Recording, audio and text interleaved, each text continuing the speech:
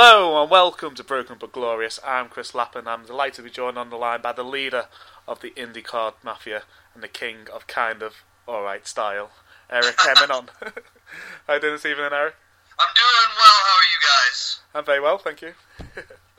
So thanks for joining us this evening. Did you have a nice Thanksgiving? Oh, it was busy. I ended up cooking for my parents. Me and my wife did our first full meal cook of Thanksgiving. We took over the turkey and all the sides and everything, and we had a bunch of people over, and it was busy and exhausting, but it was worth it. Oh, great. Yeah, I've kind of took over the Christmas role at the moment, the last couple of years. So there you go. Yeah. so firstly, congratulations on making the PWI 500.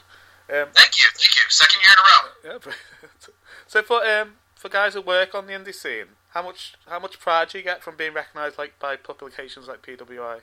So it was always kind of like a life goal of mine to be in the Pro Wrestling Illustrated Top 500. Because when I was a kid, I would go and I would disappear into we have up here this place called Wegmans in the States, and it's got this big long aisle there where it's just full of magazines, and I used to go over there and I would literally sit myself down when my parents would grocery shop, and I would just read Pro Wrestling Illustrated, and when the WWE had their magazine, I would read that, and so it was always something where I was when I became a wrestler, I was one day it would be really cool to be in there. Yeah. And then my first year I was in there, there's a photo of me doing what I call the King Kong clutch. It's a modified camel clutch. Yeah. And instead of holding under the chin, I pull apart the teeth, kind of like King Kong. Yeah. So, that was kind of my big moment. And my tag team partner was actually a few spots ahead of me, and he goes, I'm 497, and I was like, yeah, but I got the picture. Yeah. So. So is there always good banter amongst the lads in the locker room about who people get in and who don't get in? So, as you said, your tag team partner Thomas Brewington. Brewington, you got it. Yeah, Brewington. Yeah, so he finished about 3 places ahead of you. So in the car, yeah, does he bring it up all the time? 499 last year, and what was it? It was 494 or 496 or something like that this year. So it's okay that he's ahead of me. Yeah, it gives him the little extra. It gives me the little extra motivation that I need to step up my game. So I'm hoping that this year I'll be able to surpass his number, even if it's just by 1. Yeah. So how do you think they separate you if you're a tag team? Yeah, we're a tag team, and that's the cool part is that we're a tag team that made the top 500 singles wrestlers in the world. Yeah. We probably had a combined last year. Out of all of the matches we worked, I think maybe 15 singles matches between the two of us. And so, and I know one of those was a tournament for me and a few title defenses for me. So I had a majority of the singles matches last year. And so it was cool to be included on that list more for our tag work than our singles work. Because as accomplished as we are as a tag team, a lot of people kind of forget that we do singles wrestling. So we'll discuss more about the IndyCar Mafia in a bit. I just wanted to ask you a few questions about how you got into wrestling. So, firstly, how long have you been a fan? I've been a fan of wrestling since I was probably 8 or 9. Yeah. I tell this story a lot, actually. It's the first time I ever saw a professional wrestling show. I was probably about 8 or 9, and I was in South Carolina with my grandfather. And my grandfather was an interesting dude. He lived a great life. He was he was in a motorcycle club. He was the VP of a motorcycle club. He did a lot of things that a lot of normal people wouldn't get to do. Yeah. And once he started to mellow out and get a family and calm himself down, essentially, he moved down to South Carolina from New York State. And I was down on his couch one night. We were visiting on vacation, and he looks at me and he goes, "You want to see something cool?" And I was like, "Sure, why not?" And he goes, "This, Eric, is professional wrestling." And he turned on Monday Night Raw. Yeah. And I was watching Monday Night Raw, and it was probably pre-Attitude Era, or just as it was starting off. And so I got into wrestling just at the most amazing time because there was so much out there. I had Nitro, I had Raw, I had SmackDown, and then come the 2000s, I had my Heat and Velocity and TNA, and then Ring of Honor was starting up, and the indies were starting to heat up, and so I was blessed with the ability to watch wrestling grow to what it is today. And it all started with that one night in South Carolina where my grandfather wanted to introduce me to this amazing sport known as professional wrestling. And who's just some of your favorite wrestlers growing up? Some of my favorites, well, the list is hard and difficult to get into, because once I started watching wrestling, like I said, when I was really young. So once I started getting a little bit older, my list changed dramatically. But when I started watching wrestling, I was a huge Hardy Boys fan. I loved Jeff Hardy. He was probably, bar none, my favorite wrestler of the time. Moving on into like the early 2000s, I started studying a lot of older footage as well as a lot of the newer guys coming out. So I started getting really, really into Roddy Piper, Macho Man Randy Savage, and then, I had the indies. So I had guys I was watching from CZW like Sick Nick Mondo. I was watching CM Punk when he was in the indies, Bryan Danielson, and just the list goes on. It's a really tough list to put together because there's so many guys I've seen over time where I fall in love with their passion for the sport, because I know I have the same. I share a similar passion for it, and you can see that in their performances and their characters. More recently, like I really started following the Briscoes, and I started watching a lot of the old Briscoe stuff, because it's just like that's one team where I just look at them and I'm like, you know what? They understand. They've got it. Yeah. I've noticed with my son, he's 12 now, but he started watching when he was about 7, and he loved all the character-based ones when he was about 7. He loved Rey Mysterio, John Cena. But as he's got it, he's starting to be the cooler guy. He likes Kevin Owens and Sami Zayn. Exactly. They're great guys to love. Yeah. It's going to be interesting where he goes, I think. Right. So what prompted you to don the tights and get into the ring? So it's actually kind of crazy. I started training to be a professional wrestler at the age of 14. Yeah. I was bullied in high school. I mean, that's really where my story starts. I was bullied, and I wanted an outlet. And I was wrestling with my friends in the backyard like an idiot when I was like 11 and 12. And I was recreating everything we were seeing on TV and, trying to do crazy stuff because, it was fun. We wanted to be superheroes. And, once I got to middle school, I started getting bullied for my appearances because I had long hair and I wore skinny jeans and band T-shirts, and I grew up in the country, so that didn't really fit their ideology. No. And so I found my outlet in professional wrestling, and I had my first match in a pro wrestling ring September 11th, 2004. Wow. And I had my first pro match March 8th of 2008, and like my career has just been nonstop since then, and it's like I actually hit 10 years this upcoming March of me having my first pro match in New York State, and the wrestling it was just an outlet, it was something where I could go and forget about how I was being treated and what was being said to me, and I was able to take all that anger that I had, the teenage angst, and I was able to put it towards something good instead of fighting back and going down to their level. And it's funny because I only got one fight in high school. Yeah. And it was my junior year of high school, and everyone was really nice to me after that. Is there a wrestler you wanted to mold your style around when you started? When I started, it was Jeff Hardy. I wanted to be Jeff Hardy. I still do the Swanton to this day because it's my bread and butter. Yeah. I pull it out when it's time and people want to see something flashy and cool because there's something about the Swanton that always excited me. It was just such a that moment, the photos you would see of Jeff Hardy doing it, where he's frozen in time, upside down, his legs are above his head, but his head is still parallel with the ground. It just. Yeah. It was awesome. So it's how he's never got it wrong and broke his neck. I get the Nas, and it's not a backflip or a 630 or a shooting star press or it's not anything Neville-esque, but it's just enough to make the crowd go, wow, this dude's athletic, and it's enough for me to go, holy crap, I'm actually still doing this. That's my big thing is I think I keep it in the repertoire because of the fact that it's something that keeps me humble. It keeps me reminding why I started doing this. When I was a kid, I didn't get into this business for money. I didn't know there was money in it. I just wanted to have fun. Yeah. Well, sometimes the simpler moves are the best moves. Exactly. There's a reason why it's been around for years. So where did the name Eric Emanon come from?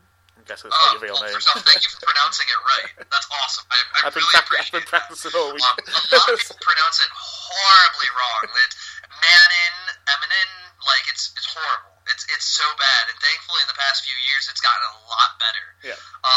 The name Eminon actually was given to me as a rib by my trainer. He had no name for me my first match, and I was originally going to go under the name Eric Shane.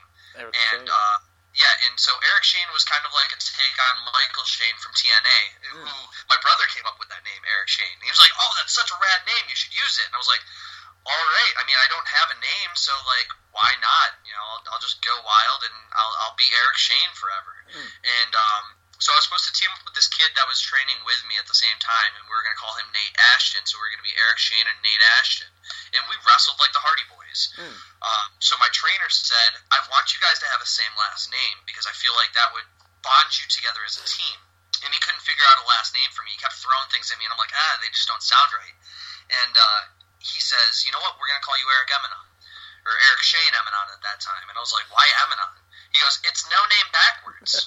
I've got no name for you. It's literally, if you spell Eminon backwards, it's Noname or Emanon for Eminon." And the joke when I was growing up in the business was, let's see if this kid can actually make a name out of no name. Yeah. And I'm still using it to this day. Like everyone's like, "Oh, you should just use your name. You like use your real name." And I'm like, I could, but I'm gonna save that for like a more important time or a more important occasion. I've built such a reputation around Eric Eminon, and I've climbed out of so many shadows that name has had, especially in my hometown area. Because I had a tag team partner, we wrestled as brothers. And I broke the fourth wall there. And we wrestled as brothers for the longest time, but he was the body of the tag team. He couldn't work his way out of a wet paper bag, but he was the body of the team. He looked the part. Yeah. And I could work, but I was also 150 pounds.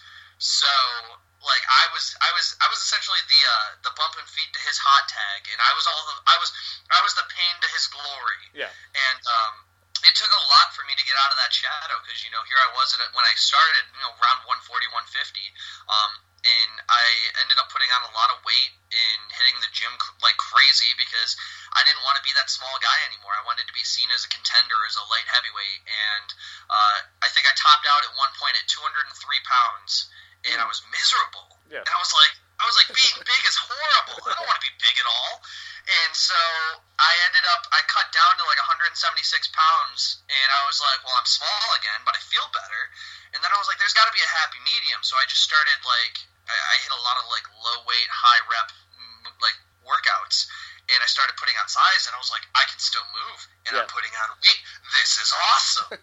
So I balanced out. I mean, like I balance between like 182 and 187 now, but like, it's just nice to be able to say that I got out of that shadow, you know. And that was my biggest thing is like I spent a lot of time fighting everything that was working against me. I didn't come from a wrestling school that had notable trainers, and I didn't come from a wrestling school that's pumped out names. I didn't come from a wrestling school, honestly, that outside of my area anybody would know who my trainer was. And in my area nobody liked my trainer. Yeah. So I had everything working against me.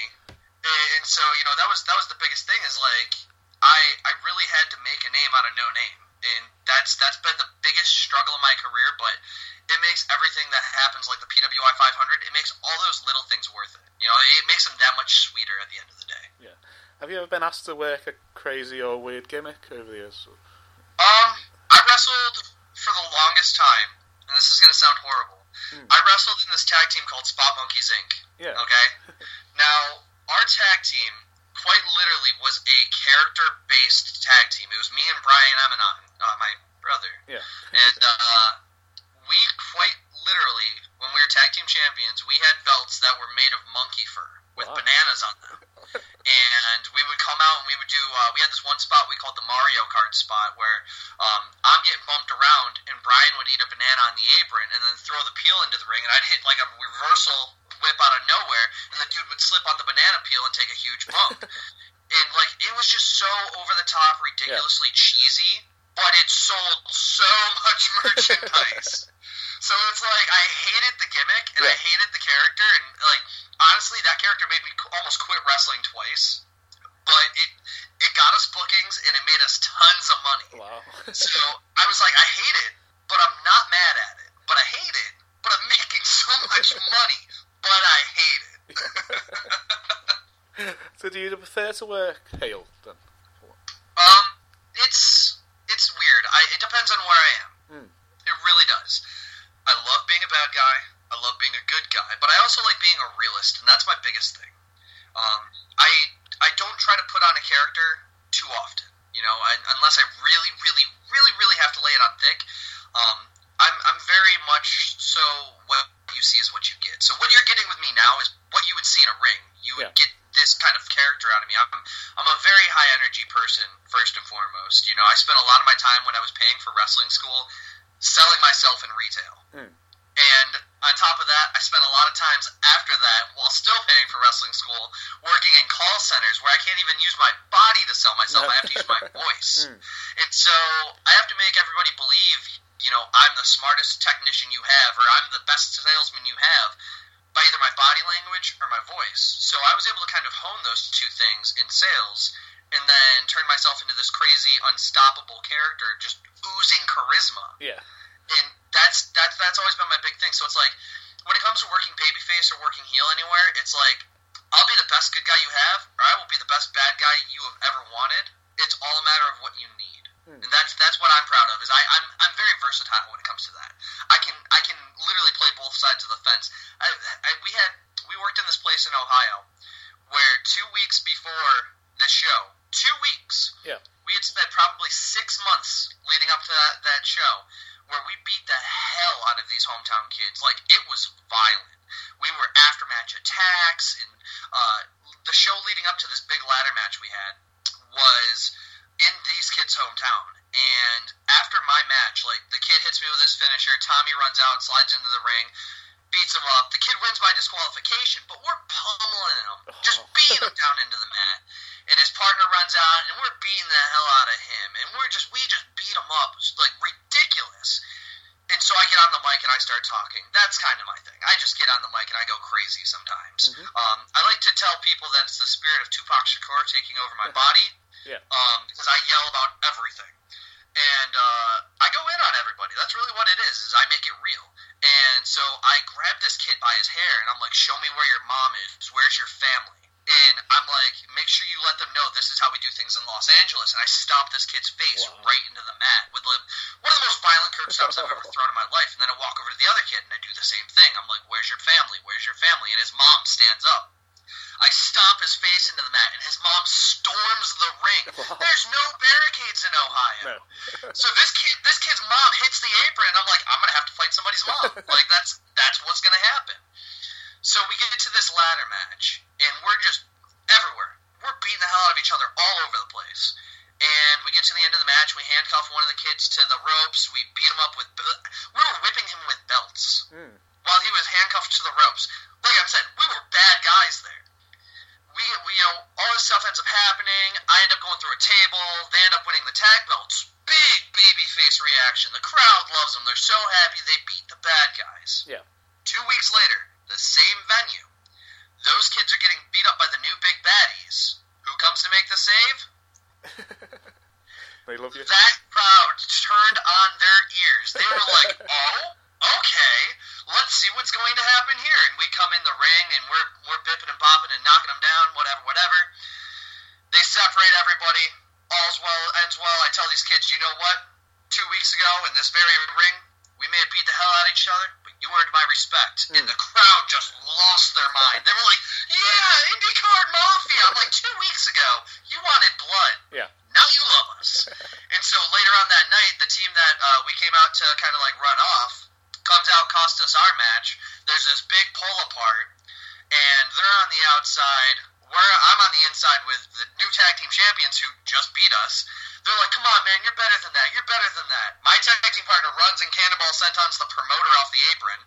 I come flying through the ropes. I look at them, I'm like, guys, I'm sorry. And they're like, what? And I just run, suicide dive through the ropes into the crowd of people, just start swinging at everybody. It was one of the most fun brawls that I've ever had in my entire life. Sounds amazing. But at the end, the crowd's like, yeah, IndyCar Mafia! Woo! And I'm like, no, No, that's not how that works. But the promoter trusted us enough to make it work. Yeah. You know? So I guess that was a shining moment of like proving that we could play both sides of the fence. So you work all over the United States. So yeah, we go everywhere. We're the Midwest. It's like Indiana, Ohio, areas like that. We've worked in Georgia for Atlanta Wrestling Entertainment down there. We actually hold a win over the Carnies, which I'm very excited about. Yeah, I'm very proud of that. In fact, I'll show you this because I know we're on video. I don't know if anybody else is going to see this, but no, this is audio. I took a memento from Kerry Awful. Wow, that's cool. So I guess this is his Team IOU mask. I claimed that. But yeah, we work all over the place. We wrestled in Louisiana last year, and we're looking to expand. That's what we want to do. We want to go back into Canada. I want to come to the UK. Yeah. Australia's on our list of places to go. Japan, obviously the motherland of pro wrestling for a lot of us. We all want to go over there, and we just want to be seen. We want to be seen. We want to wrestle. We want to have fun. Well, hopefully a UK promoter might listen to this and want to bring you over. So. Fingers crossed. Alright, so as you said, you're a member of the IndyCar Mafia. Could you tell us a bit about the history of the team and where you met Tom, etc.? Yeah, so my tag partner actually grew up in the Bronx, right in New York City, whole other side of the state. Yeah. And a lot of people here in New York are like, oh, how far are you from the city? And I'm like, I am literally the farthest away you can be in New York while still being in the state of New York. And he ended up moving up to Buffalo, where I was working for this one company, and he showed up, and we just kind of hit it off, and we shared a lot of the same interest in really random, obscure bands, and we had a lot of really similar life experiences, and I just dug it, and I actually started the IndyCar Mafia as a joke. Because for the longest time, you had guys calling themselves the Main Event Mafia, and then you had the Middle Card Mafia and the WWE, just as a hashtag where they're like, show love for the middle card guys, And I was like, you know what, show some love for the indie guys. What about the hashtag IndyCard Mafia? And I'm very much all about brotherhood, and I'm very much about taking care of those around you as you would expect them to take care of you. And so me and Tommy started the IndyCar Mafia. Well, I started the IndyCar Mafia, and then we made it a real thing. Shortly after we met, I said, you know what, man? Like, this is the idea I have. And I didn't start it to be a tag team originally. I just kind of started it as a group of guys who wanted to make the business better. And I have a saying that I love very, very much. I hold it near and dear to my heart, and it's a movie quote. The quote is, "There's no two words in the English language more dangerous than good job." Yeah. Because what plagues the business nowadays, especially the independent scene, is that you'll ask a lot of veterans to watch your match, and when you get to the back, you get this: "Good job, kid." I can't get better with good job. No. I can't make myself better with good job. I can't make money with good job. I can't enhance my career with good job. I want to know what I did wrong, what I did right, what I can do to be better, what I can do to be in the main event. Because if I'm curtain jerking the show and I'm opening the show, I want to know what I got to be, what I have to do to be in the middle of the card. I want to know what I have to do to be the main event, because, well, I don't want to be here forever. I want to go places. I want to expand my knowledge, and I can't do that by just hearing good job. And so that's why we started the IndyCar Mafia, and then we got booked as a tag team, and we clicked, and I was like, let's run with this. Let's make this happen. And so we split from the group that we were in originally and just actually became the IndyCar Mafia. And the following, just so many supporters and so many of the boys who were like, what do I got to do to be in the IndyCar Mafia? Like, what do I have to do to travel with you guys? And I'm like, just have the initiative to travel. Have some gas money ready. Have your ears open, your mouth shut, and just come do it. That's really what it came down to. And we expanded the group pretty quickly. There was one guy that I trained with, Cassius Kucher, who we brought in, and we brought him in solely for the fact that I know he shares the same beliefs that I do, and he wants everybody to be better, and he wants himself to be better. This guy's had his extras work. He's seen the big show. He's never fully been to the big show, but he's seen the big show.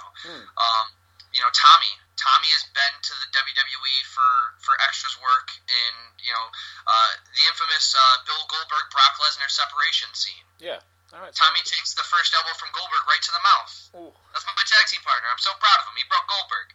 Don't tell him I said that, though, because that's the ongoing rib, is that he broke Goldberg, and that's why Goldberg died to Brock Lesnar in, 8 seconds. But, yeah, it's just, we have a lot of fun. And we have guys like Terrell Kenneth.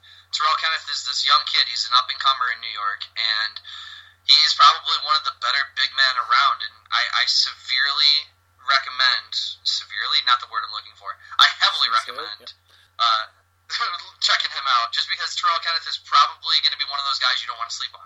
No. We have our wonderful manager, Mirage, who is also Tommy's fiance.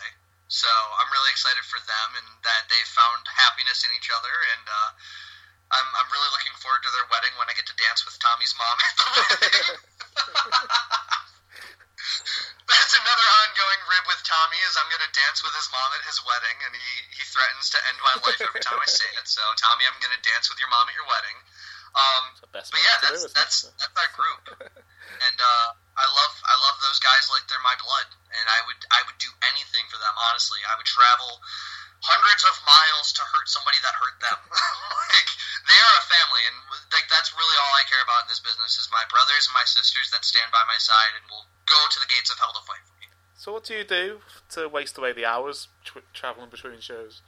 So we sing a lot of 90s music. Ooh. A lot of 90s music. There's a lot of 90s music Boys. Or terrible 90s metal or... So. It's so bad. it gets so horrible. I remember... It's all sorts of genres, too. So it's there was one morning I was literally driving down a village street at 8 a.m. yelling Tupac in Notorious B.I.G. out of the window at residents in the village. And my tag partner's like, dude, you're going to get me shot. Stop it. There was times in... We drove through Alabama heading to Louisiana singing Leonard Skinner at the top of our lungs. Georgia, my favorite moment about driving down to Georgia was when we were driving through Cobb County, Georgia, just listening to Big Boss Man's theme. Yeah, the whole way through. Why not? You get one opportunity to do that. Make it happen. Make it count. And so, we do a lot of fun games. We do a lot of, who are 5 guys you would unbook, who are 5 guys you would rebook, and why, for certain promotions. We mainly talk about... We try to talk about as little wrestling as humanly possible when we're in the car, unless it's yo, I am going to kick somebody's face off tonight. And they're like, yeah, you are. And I'm like, yeah, we are. This is going to be great. But we keep the wrestling talk, believe it or not, to a very, very minimal amount. And I think that's cool because, there's times where we're going to be... It's just bonding. That's really what it comes down to, is we're bonding with each other. And it's not all about wrestling with us. As much as we really think it is, it's really more, like I said, it's more of that brotherhood. It's who are some of the biggest feuds as a tag team you've had? As a tag team, me and Tommy have done some crazy things. One of the best matches one of my favorite matches we ever had was when we wrestled against Scott Norton. Yeah. Of the NWO. Oh, he's amazing. Dude, that was a moment. That whole night was unbelievable, just because the show that they did was called M3, and it was their big WrestleMania show, and they would do all sorts of crazy convention stuff before the show. Yeah. And so they would do autograph signings, and they'd have a bunch of vendors there and stuff like that.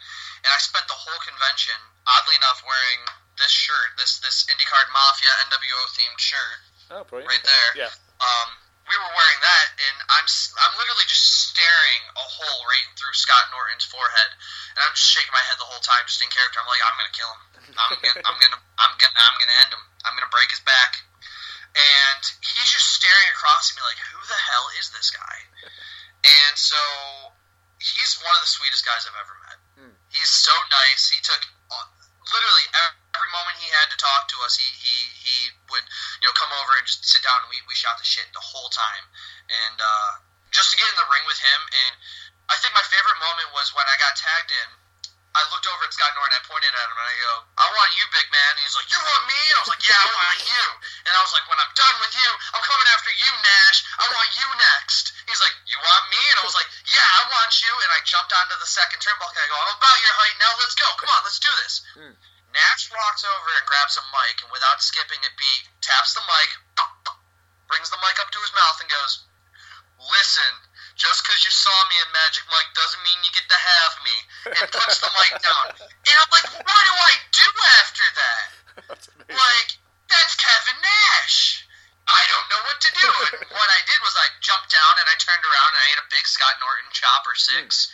And it was so much fun. And he powerbombed me onto my head and I laid there and he pinned me and he told me, he's like, "You were impressive." He specifically from his mouth came, "You're a hell of a worker, kid. You got a ton of potential. You just keep it up, and the sky is not even the limit. You will do great things." And I'm just sitting there smiling as he's pinning me because I'm like, this is Scott Norton telling me this. This is awesome. But like that was a cool moment. As a tag team, we've had some pretty crazy feuds. Like I said, we beat the hell out of those kids with the belts, and we had that big like 6-month-long feud with them. And then we had this one kid.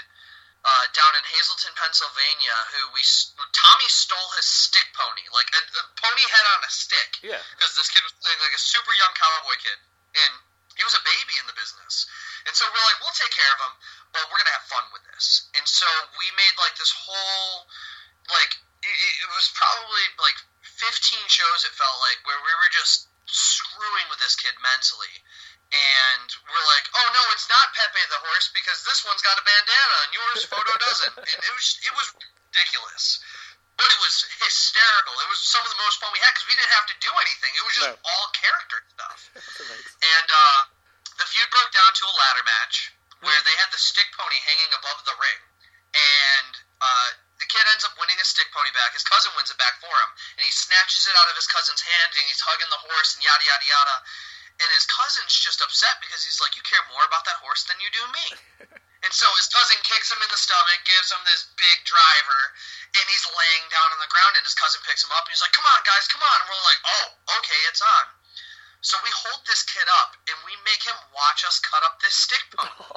It was so gruesome. And I was like, everyone wants the IndyCar Mafia to do Mafia stuff until we do Mafia stuff, and everyone's like, "Whoa, that was kind of too far." Like, we literally took a bandsaw, and we cut this pony's head off. And we, like, it was ridiculous, because as soon as the saw touched the material of the stick pony, it just exploded white fuzz everywhere.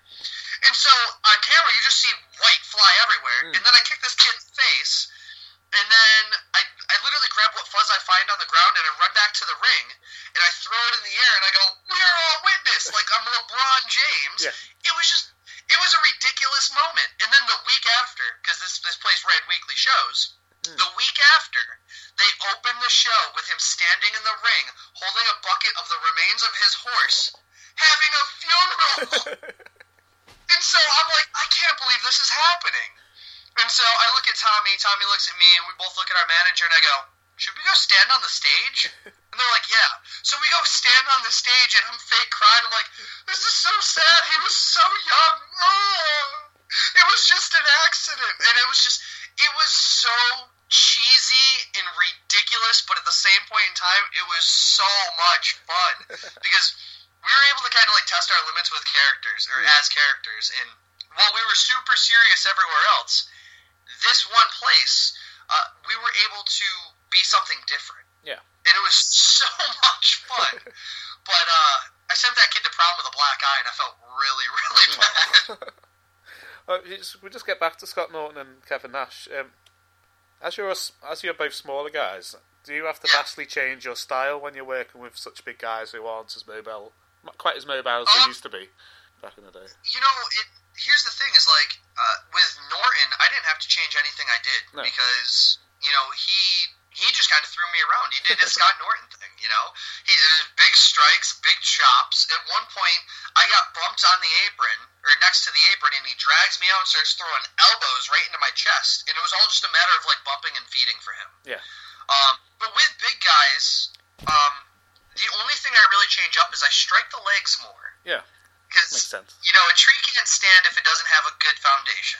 And that's always been my big thing, is I go for psychology. A lot of people are like, "Oh, well, what's he going to do? How is he going to do any of his moves?" well, I'm going to kick him in the legs until he can't stand, and then I'm going to figure out what I'm going to do from that point. I mean, that's really what it is. I throw knees, I throw elbows, and I throw kicks, and then everything else is just, it's showmanship in fluff. Yeah. But, it works out. But, I try not to change too much of what I do because, it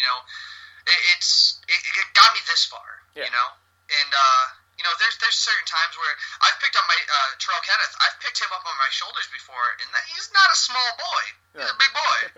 And I said to myself, I was like, oh, I can do this. I can pick up big guys. All right, I'm a little more confident now. I'm feeling good with myself.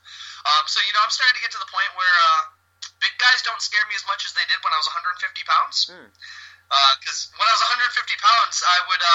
This is my game plan. Go in, get thrown around, don't die.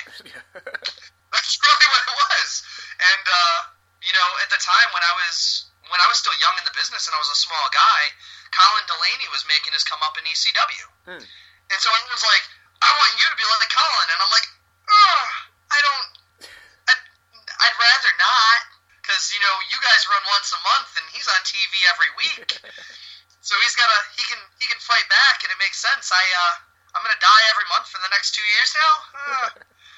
So I actually watched your match with Colin Delaney, so I really enjoyed it.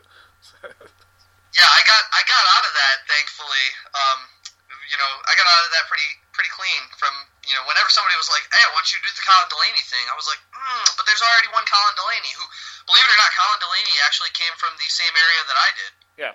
So.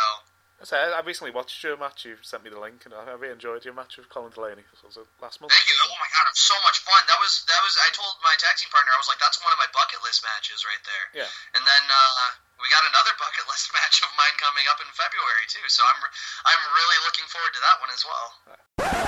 Hi, this is Dave Mercy, owner of Pro Wrestling Chaos, and you're listening to Broken but Glorious. Right, so there's a recent feud between The Miz and Baron Corbin, which was mainly built over social media rather than on telly. How important has the advent of social media become for guys on the indie scene? It's very important. Like, hands down, it's probably more important than being able to actually wrestle.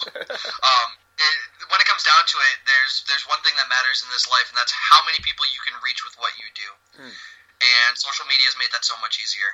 We don't have to do what they did in the late 90s, early 2000s, where we're mailing VHS tapes to promoters. No, I have a fully built resume with YouTube links to promos, to matches. I have all my photos on social media. I run a fan page as well as my Eric Emanon page. Yeah. So it's like I've got my Twitter, my Instagram, and those are all ways that I can interact with fans. And the cool part is that a majority of my fans that have me on one may not have me on the other. Or, a majority of the fans that have me on Facebook may not have me on Instagram or Twitter. So, to be active in all of those is a job within itself, where you've got to maintain that. And then on top of that, managing your merchandise sales, having a Pro Wrestling Tees page like I do, it's nice to go on there and just throw designs on there, but nobody's going to buy it if you're not selling it. So you've got to sling your own merchandise via the internet and via social media. And the more you sell yourself on social media, the more people are going to take notice. And the more people are going to take notice, the bigger your circle is going to get. The bigger your circle is going to get, the more important people are going to see you. And that just it just snowballs itself. A lot of people, especially the WWE, I know, looks at social media and they look for social media. Yeah. And while it may be a good thing, sometimes social media is our biggest enemy as an independent wrestler. Plenty of people have gotten a ticket to the show and had that ticket taken away because of certain things they've done or said on social media. It's a really risky format, but you've got to be really good at what you do on it. Yeah, the last guy I interviewed, David Fuller, said he wants to go heel so bad, but he can't be bothered being heel on social media, so we just got to stay the same. So if he's going to go full in, he wants to do everything, but he just hasn't got the time to to change it. Right.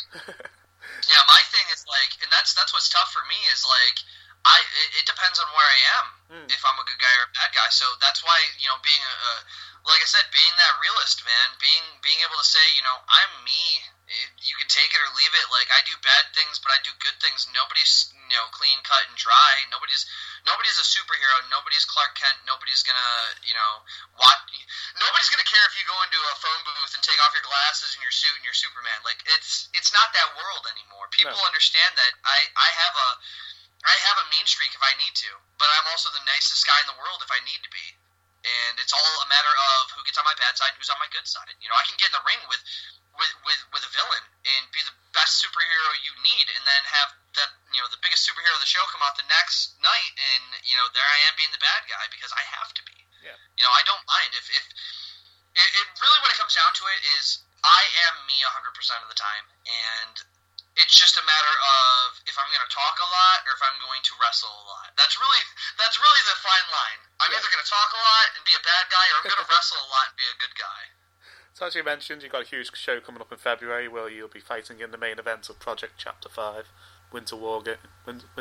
Sorry, I was going to say War Games then. Winter Warfare. So you're taking on the Zombie Princess, Jimmy Jacobs, legend. Yeah, the unprofessional Jimmy Jacobs. Wow. Yeah. I'm really looking forward to it. And I just dropped a promo accepting his challenge last night, and it's reached a lot of people, and I'm very happy about that. Once again, social media, great thing to have. Yeah, his vignette where he challenged you was pretty cool. So he didn't say a word. He just scribbled your name on a piece of paper. The camera panned in on it. He smiled and then he walked away. I'm not even going to lie. It gave me goosebumps because if you would have told, 14-year-old me I would have been part of a Jimmy Jacobs promo, I would have laughed at you. And now here I am, getting the opportunity to step in the ring with him. And I'll give Jimmy Jacobs all the credit in the world. He is one of the best characters, I would say, of all time. Jimmy Jacobs is somebody that I always looked up to when I was watching the Indies. He's somebody I always studied because he's a smaller guy. Yeah. And I'm a smaller guy. And so us small guys had to kind of stick together, and I would pull from him. And so it was kind of a surreal moment to have that happen and have him call me out. Yeah. Because, I say that I'm the punk rock supernova and I burn bright and die young and all that. But this is really showing how bright my supernova is burning, and that made me happy because if he's taking notice that I'm going to be the one that he needs to beat to make a statement in Project Wrestling, then I'm more than happy to welcome him in. Yeah. I'm more than happy to welcome him into Project Wrestling.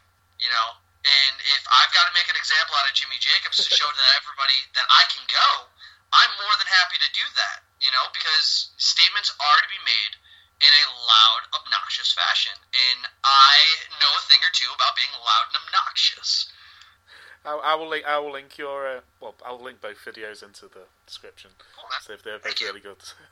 So I thought the WWE lost the trick. What they just had him as a writer. I think they could have had him on NXT, putting over younger talent, just in the mid card.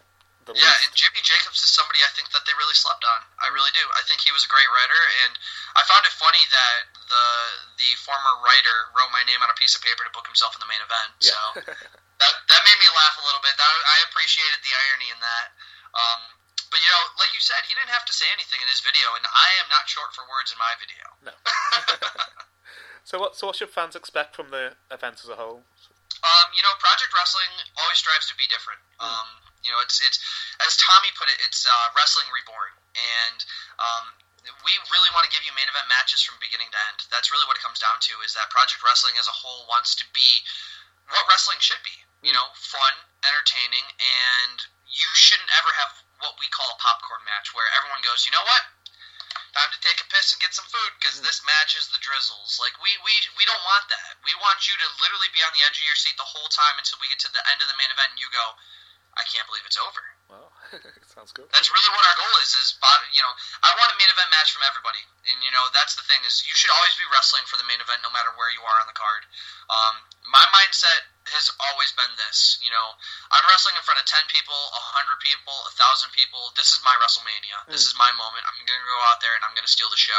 I don't care where I am on the card. I don't care how big the crowd is. I don't care, where we are. We can be in some podunk town on a Friday night with 10 people in the crowd, but you know what?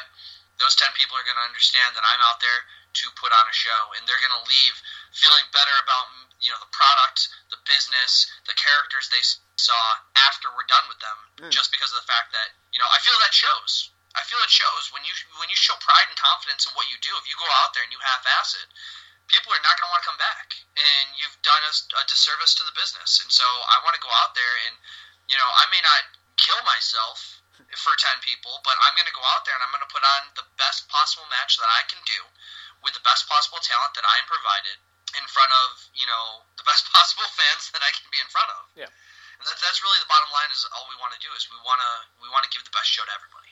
So is this the biggest match of your career so far? I would say it's up there. I really would. Yeah. If you would have asked me this a couple weeks ago, I would have told you my match with Colin was really. What I told everybody was my match with Colin was my bar. Yeah. I wanted to see how high I could set the bar and if I could go. And if the match was bad, then I was like, you know what? Maybe it's just time I walk away. Because if I can't go with Colin, I can't go to that caliber, that level, then fine. Like, I know what my limit is, and I know where I'm going to be forever. But the match was great, and it went off without a hitch. And I feel the story we told was perfect. And now the bar is Jimmy Jacobs. Yeah. And I'm setting out to see how high I can set the bar with Jimmy Jacobs. Because if I can go with Jimmy Jacobs, the IWA heavyweight champion, if I can go with Jimmy Jacobs, I've set the bar pretty high for myself, and I know that I can do it. And that's really what the goal is. And yeah, I would say that at this point, Jimmy Jacobs is probably going to be the number one top match of my career, and I think he's going to give me hell. I really do. But the bottom line is that the punk rock supernova does burn bright. The punk rock supernova is not afraid to die young. I am literally going to go put it all out on the line on February 9th because I've got nothing to lose, and there's nothing in this world more dangerous than a man with nothing to lose. That's brilliant. If you could just peel the curtain back on promotions. When a promotion brings in a big name, how do you decide who's going to work with them? So when it came down to this, I had no idea. Yeah. I've noticed for other promotions, just being somebody who's sitting in the back, when they bring in a bigger name, it's usually to either increase the draw, just to get more eyes on the product, which, if done right, works wonders. Yeah. You got to make sure you're bringing in the right guy for the right area. I'm not going to bring Joey Ryan into an area that's just a bunch of hillbilly rednecks because it's not going to sell. Now, if I'm running in a big city and I bring in Joey Ryan, I'm going to get the casual fans. I'm going to get the hardcore, smarks that are going to come out and just be like, you know what? It's Joey Ryan. I want to see Joey Ryan flip somebody with his dick. That's really what I want to see. And so, if you're either way, you're getting more eyes on your product that you normally wouldn't get. As for who he wrestles, usually it comes down to who's going to give you the best match. Sometimes it comes down to who I want to put over next to my product. If I want to put over a young guy, I'm going to bring in a bad guy. Yeah. If I want to put over somebody who's got a lot of talent, but I don't feel like the eyes have really seen him in the way that they need to be seen, that's who I'm putting him on. Everything has to have a reason. So if you could make like a dream 3-match project card with one women's, one tag, and one main event, what matches would you choose? That is a good question. I would selfishly take the tag match. Yeah. And it would probably be me and Tommy versus, I would say no. Ready? Me, Tommy, and Terrell Kenneth versus Young Bucks and Kenny Omega. That would be my dream tag match right there. And that's just because I love Kenny Omega. It is ridiculous how much I've studied Kenny Omega in the past 2 years.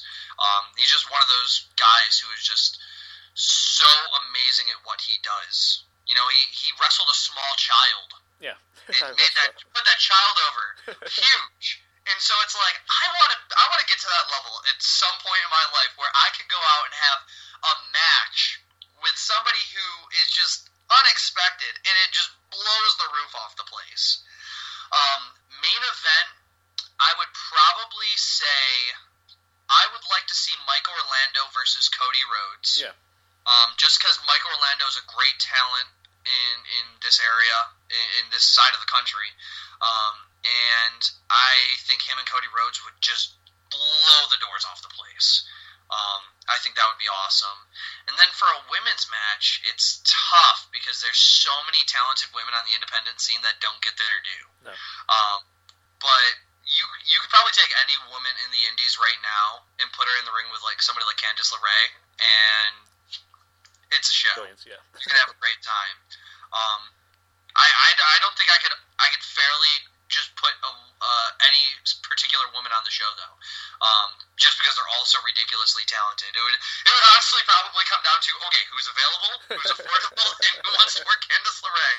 So, ladies, Project Wrestling, Send us your resumes. We wanna make stuff happen.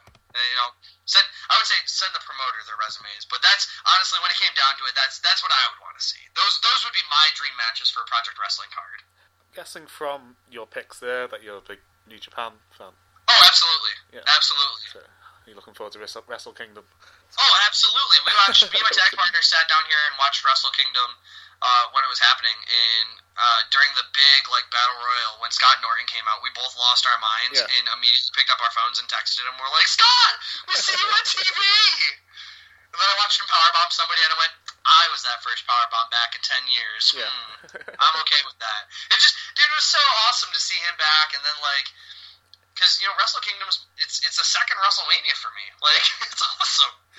This is the first one I'm planning to watch live. I've only really gone to New Japan this year. So. Yeah, dude, it's just so nice. Plus, New Japan's been touring with Ring of Honor over here. Yeah, that's it. So it's they've been putting on just crazy shows out here, and they've been everywhere. And it makes me so happy to see New Japan doing so well. And the card looks amazing. The crazy amounts of talent that come out of there, and it makes me so happy.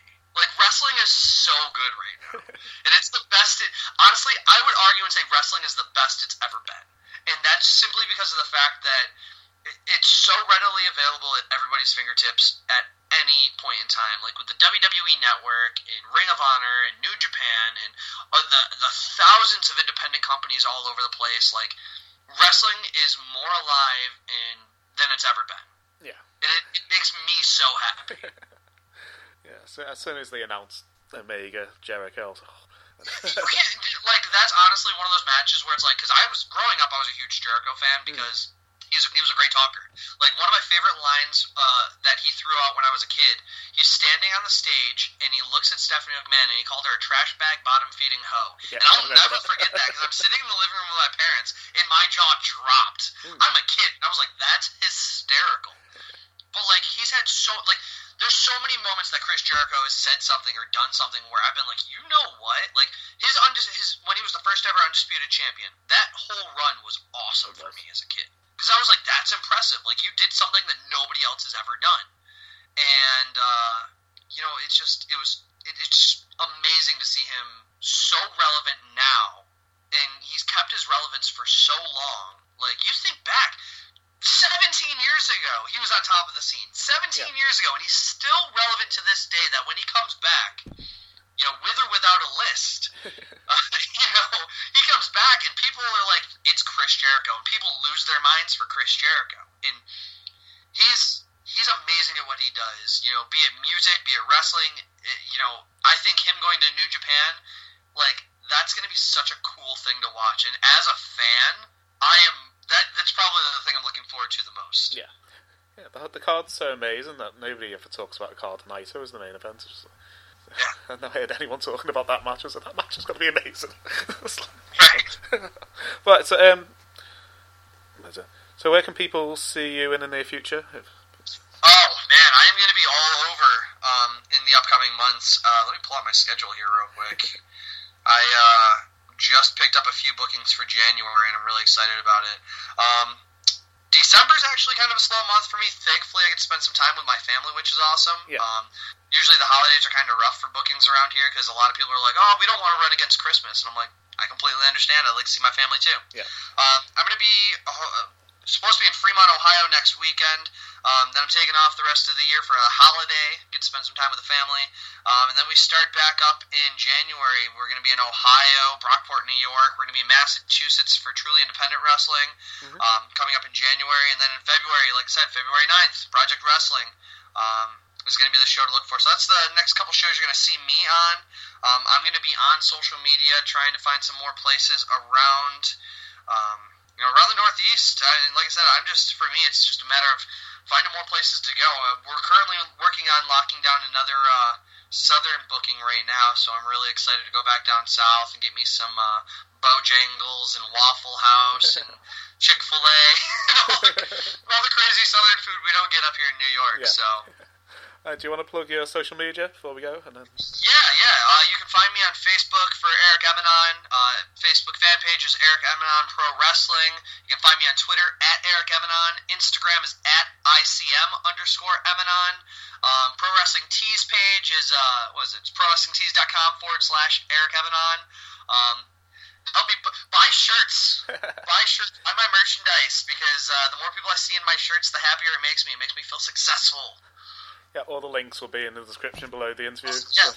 So I've really enjoyed speaking to you today. I'd love for you to come back on again. And Absolutely. I'd love to come back. Maybe we can get my tag team partner and a few of the other IndyCar Mafia guys on here as well. Yeah, have a great Christmas. And all right, thank you. You too.